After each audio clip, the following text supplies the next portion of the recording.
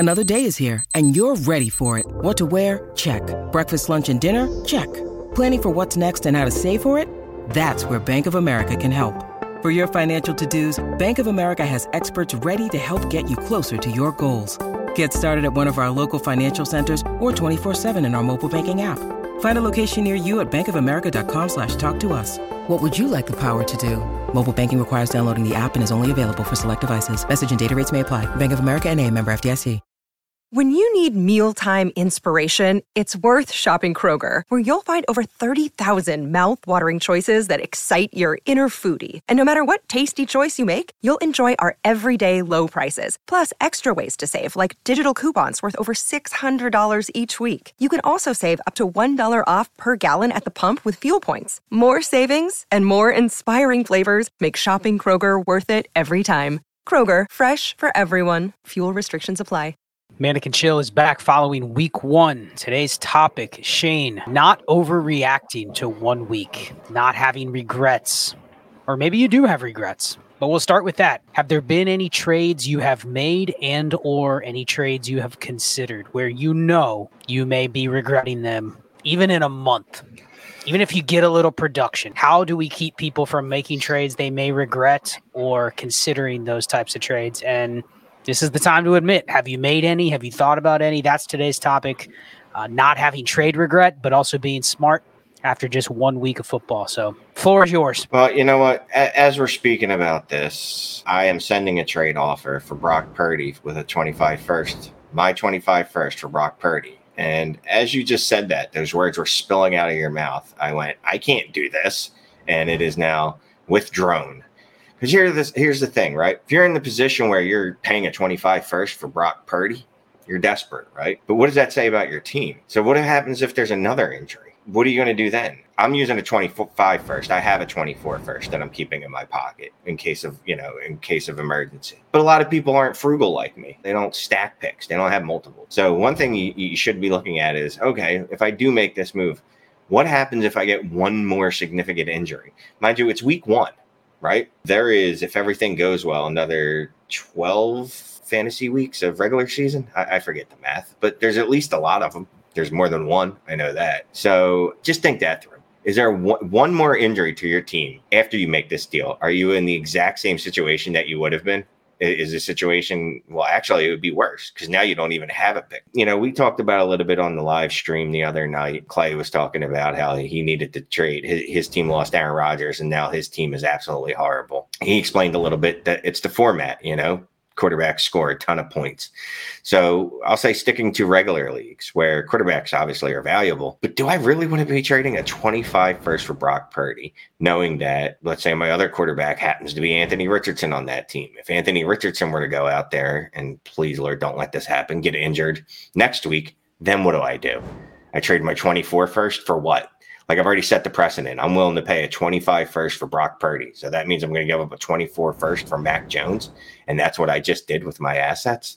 I traded what could be valuable assets that are unknown assets for what are likely middling QB2s. Well, let's set the stage, because obviously there might be people listening to this that did lose Aaron Rodgers. And they probably had a quarterback room, at least from what I've seen. The quarterback room looks something like Aaron Rodgers and two other types that look like Aaron Rodgers, if you're lucky. So rarely is the Aaron Rodgers on a team that I've seen where, man, he's my QB4, he's my QB3, and the other two are just completely stacked. A lot of times, if you were valuing Rodgers, if you held on to him, if you rode him through the potential retirement, he's part of a trio that the strength of that trio is that I have three quarterbacks. And all of them maybe can give me some spike weeks, maybe can give me some QB1 weeks, but as a whole, it's the power of having three, and now there's two. And so now you're sitting there going, okay, that probably wasn't a strength. Now it's not even a strength in numbers. Do I double down by paying a first for essentially an Aaron Rodgers replacement? And the biggest kick in the balls about the Aaron Rodgers situation is you don't get anything back for Aaron Rodgers when he's injured. You know, we talked about that on the stream. Like, he doesn't count in trade value to where you can say, okay, yeah, he's injured for this year, but somebody that is rebuilding will take him on for next year. He's not really even counting as an asset. So it's really a tough situation for that team that's saying, okay, now I need to replace him, because you're not replacing probably a better quarterback, but you're also having to take risk in the form of one of your future picks, let alone if you've already traded your 24 first, which is what a lot of people do. Then the next pick they can go to is the 2025. So they're compounding an even bigger problem by essentially blowing away their one flexible pick this early in the season. And that is kind of what you were alluding to, is it isn't about, is it a fair deal to move a 25 first for X quarterback, even if it is Mac Jones or Brock Purdy? But if you're considering it after week one, when you've had one devastating injury that has ruined a player that's part of your construction, but has also ruined the value of a player to where they don't even count in a trade asset that you can move for something else useful. Now it's like, it feels like you have that one mulligan. We're playing golf. You get one mulligan and you are using it now. And here's the depressing thing. In most leagues, if you're using it in week one, you are chasing other teams that are A, better than you, but B, they still have at least their mulligan, if not more, still ready to use. And you're still not necessarily getting better with them or better than them if you're making the deal right now. So I think that's the tough part, is why do you accumulate picks? Part of it is to fix mistakes or fix things that you're wrong with, or fix bad luck during the season. But man, it just feels like if you're chasing it in week one, it's like, I have that one redo. I have that one mulligan and I'm using it now. And it's probably not even being used on something that I know is a sure thing. Like, I'm taking even more risk doing it. There you go. And that's the thing, right? You're putting it on a non-elite asset, an asset that, well, what did I just say? It's not elite. Clearly, it's not elite. I hate when we do this. I don't want to make it sound like I'm beating up on one player, right? Like, I was clearly wrong on Brock Purdy. I thought the dude was a flash in the pan. I kind of still do. But I think his upside is limited. I think we've seen, Jimmy Garoppolo was high-end QB2, which is what I think Brock Purdy can be. But you really shouldn't be shooting for that as your big addition to your roster. I say if you're going to do that, and what I'm probably going to do after this is I have a couple of picks, right? I still have the 24. I have the 25. Let me see if I can aim higher. And if I can't, you know what? If my team can't sustain the loss of one player, then it wasn't good enough to compete anyway. And I understand it's super flex. It's not 2 QB, right? So that's first of all. If it's 2 QB, it's a different thing. You have to have a QB. Super flex, I can rotate in and out. I can just flex guys that don't have to be quarterbacks. So if my team can't withstand the loss of one player, even if it is a quarterback and it's a premier player, then it probably wasn't built to compete anyway. So the smart and prudent thing for me to do is either go for a quarterback I actually believe in a little more, like Jordan Love, who I believe in much more than I do Brock Purdy, and I think he has a higher upside, or just hold and see what happens. And if the team continues to compete, all right, I got a couple picks in my pocket. Let's see if I can aim higher towards the next few weeks after this. So how much does it matter here if what you lost was a quarterback versus I lost J.K. Dobbins? He was my RB2. And I lost him. If I lost J.K. Dobbins, I just look at it as I already kind of planned attrition to happen in his spot, and I'm not in a rush to really replace him with anything more valuable. Yet we don't look at the quarterback position that way. You lose Rodgers, you're panicking. You lose a running back, you're like, okay, it sucks. I was probably counting on Dobbins to give me X amount of starts this year, but it almost feels like if you lost Dobbins, you're not feeling like you're buried for the season.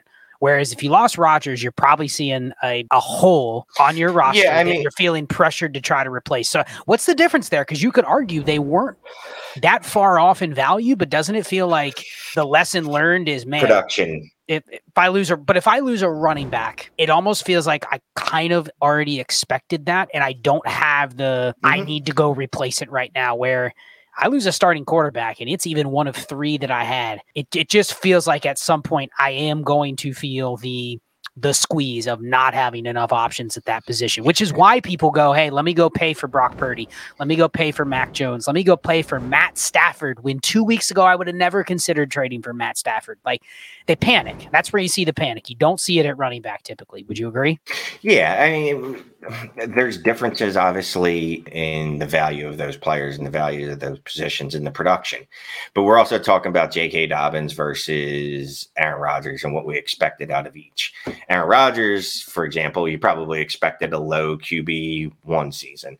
J.K. Dobbins, if you expected anything more than a back-end RB2 season, you're probably delusional. So the loss there, the perceived loss in your mind is probably a lot lower for J.K. Dobbins than it would be for an Aaron Rodgers or an Aaron Rodgers type of running quarterback. Yeah, let's talk through what you do if you hold, because if you're sitting here saying, okay, I lost Aaron Rodgers, and let's just say there could be other quarterbacks down the road where this same thing happens, even if it's not a season-ending injury. It could be you're without him for a month or something like that, where it literally will drain a third of your season that you're actually hoping for those quarterback starts. Because I would argue that if you were already counting on a guy like Rodgers and now he's gone, and it's the worst type of gone, as I said earlier, it goes from he's an asset where it was probably worth more for me to have versus what I could have sold him for, but I also can't sell him for anything. It isn't like, hey, he's going to be out 8 weeks. I can still sell him at like half the price of what he would have gone for before. It went from he's worth 100 to he's worth 0, nothing.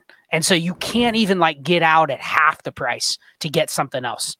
It just literally the floor has been pulled out from under you. So with that, I mean, if you're sitting here saying I'm an Aaron Rodgers replacement away from getting back to being a contender, wouldn't you argue you're not really a contender and you should really be looking closely at is this the team that I want to maybe consider going the other way and start selling some maybe veteran pieces like a Hopkins or Keenan Allen or some running backs to where, sure, you may say it's because here's the biggest thing I want to ask your opinion on. What if you have one of those teams that also has a bunch of those guys to where now you stare at it? The easy move is to let me go buy another quarterback. The more difficult move is if I go the other way and I don't want to pay for the quarterback in my league, there's 3 or 4 moves now I have to make. I have to go trade Derrick Henry. I have to go trade DeAndre Hopkins and Keith. Like, I know it's going to be more work for me to go the other way, but talk about really doing that assessment. Because I would also argue that if you're that deep and you are that fragile, then this is a house of cards that probably is going to crumble before it gets better. And this might be the red flag that actually gives you the warning early enough so that you don't get stuck chasing to a point where you can't return. Yeah, so there's a few different things going on, right? I think with teams that had Aaron Rodgers. I don't know many teams that were built with him as being who they thought was going to be their QB2 all season. Most of the teams that I had Aaron Rodgers on, I've looked at. I also have Ryan Tannehill on one of them. A couple of the other ones are Bryce Young and CJ Stroud teams where it's like, all right, well, if he can just get me through that first initial rough month of their career, 2 months of their career, I can start rolling those guys out. And then infamously, as I discussed last night, had him in several leagues where I just needed him to get me by until Kyler returned. Like he was my QB2, but only in waiting. You know what I mean? Really only in waiting. So now you are put in the position. It's like, well, do I bank on Kyler coming back in 4 weeks and giving me elite production, or at least Aaron Rodgers production, low-end QB1 production? Can I count on that from Kyler? And like you said, I do need to look at the rest of the team. And sometimes it is a blessing in disguise. It's like, you know what? This team isn't as close to competing as it should be, or at least the window is a lot smaller than I thought it was. The margins were a lot thinner than I realized. And sometimes just taking that one Jenga piece out can make the whole thing collapse. And that's what you need to go, oh, you know what? Yeah, it's more work. I have to sell Derrick Henry. I have to sell D-Hop. I have to sell all these players. But the good thing about that is you're still early enough in the season, too, where most of the teams still think they believe they can contend. There's obviously some teams in your league that are just punting this year, and it's obvious.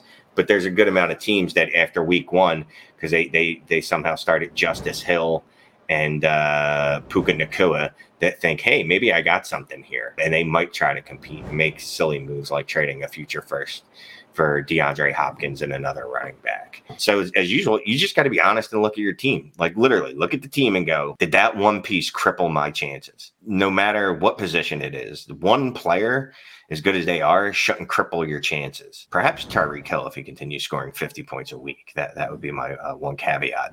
But if one player can absolutely cripple your chances, your team's probably not ready to compete. Your team should be a playoff team even without its best players. 1 or 2 of the best players. You should still be a team that can get into the playoffs and make some noise. So let's talk about the overreactions that are not out of bounds that you want to make after 1 week, because let's just say you weren't victims to the Rodgers injury or the Dobbins injury, but you're considering maybe paying what was crazy market price a couple weeks ago that now you're going, you know what? And we talked about this on the stream the other night a little bit of if you're going to send a future first for a move that is not just bailing you out of something that you were wrong or an injury, right? You're just aggressively going, hey, let me add another piece. But you're also risking that where you're adding that piece might not necessarily be at a spot that's a massive difference maker, because it's really hard to buy like a difference making quarterback at this point. They're very valuable. But let's say you wanted to go buy Zay Flowers, and instead of just paying a future first, now it is a first and a second, or a first and 2 seconds. And you're considering it because he looked really good in week 1. He got the usage that you would want from an elite receiver. But more importantly, you're thinking, I'm buying something that is on its way up. I'm buying something that has a little insulation. But what am I trading away, Shane? I'm trading away. Let's say you're the team that has no extra picks. You have a good team, and you think you're a Zay Flowers away from being a great team. So you send your entire 2024 pick set for Zay Flowers, first, second, and third, which means you can't buy any more spot start running backs. You can't bail yourself out of a deal by adding a second or adding a third. You go, I want to buy Zay Flowers. I'm overpaying. But is that the scenario where you would be okay doing that if that's your one ace in the hole? But you can also argue you're buying on the way up. Like, is that an overreaction? Because I've seen some trades where it's go buy Jackson Smith and Jigba. He'll never be cheaper. Like, go do it now because this is the time to get ahead of it. And in 2 weeks, it looked like a great deal. What do you think? Yeah, real quick on JSN. JSN had a 20% target share in his rookie game, and I know he only played on 56% of the snaps, or lower than that, a little lower than that. Dude, if he hits 20% for the season, we'll be losing our minds over the type of year he had. So the Zay Flowers thing, if you would have paid a first last month for him, I'm fine adding a second to it now. Now, would that be the one move I make going, well, this is the move that's going to put me over the top? No. But I would make it under the premise that, you know what, I already liked him a little bit. I saw what I wanted to see out of the first week, even if it was without Mark Andrews, even if I believe a lot of those were screen passes.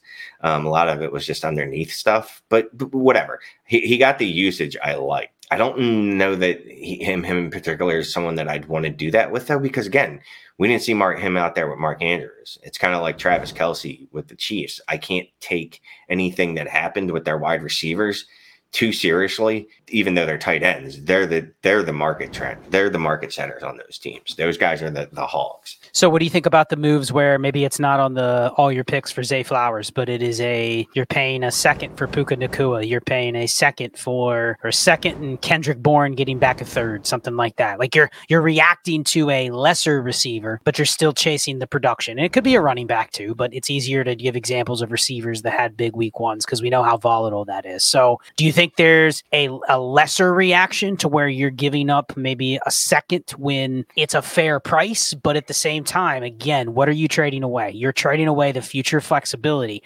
How important is it that you're looking at your team and saying, okay, if I'm going to play Puka Nacua for the next couple weeks, I could squint and see myself giving up a second. But otherwise, if I'm not guaranteed to be using him, what are your thoughts on? It's just really about blowing your insurance policy right now versus holding it to when you might actually really, really need it. Any final thoughts on doing that? Like the same thing with Flowers, but to a lesser extent?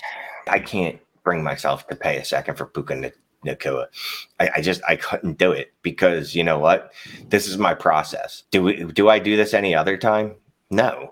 You know what I mean? And if I did, well, then I'd never have any picks, and I'd have a bunch of Travis Fulgham shares. I don't mean to pick on Puka Nacua. It's just that more often than not, we see players like him turn into Travis Fulgham, where it's 2 years later and they're on VH1s now. Where are they now? You know what I mean? So I can't do it. If I'm paying a second in season for a player, there's 1,000% chance it's probably going to be a running back or a veteran wide receiver like D-Hop, Amari Cooper, you know what I mean? Like Tyler Lockett, not right now, obviously, because he got injured. But it's going to be for a guy like that where I know the production. I know what to expect from the production. I could be completely wrong, right? But we're playing possibilities and probabilities. There's a probability of about 70% that Puka Nacua never turns into any. He's just, and there is that 3% chance or that 30% chance, because that's how the math works, that he does turn into something. And if I miss out on him, if he turns into the next Steph Diggs, that's on me. I can live with that. But I can live with that more than continually sending future trade assets and valuable assets for guys that flash in 1 week. You know what I mean? It's not like, obviously, Zay Flowers is a first-round draft pick. It's a little different if you want to pay up for him. His profile indicates that he's probably going to be a hit, as opposed to Puka Nacua getting drafted in the third day. That's a bad process to me. That's the one thing I can never do. And as much as I say I would hold on to Puka Nacua for like another week just to see what happens, that's about all I could stomach. I guarantee you that. Because I went through this before with James Robinson, and that's just a player I ended up missing on, right? I sold him early in his rookie season, and I could have held on to him for more production, and I didn't.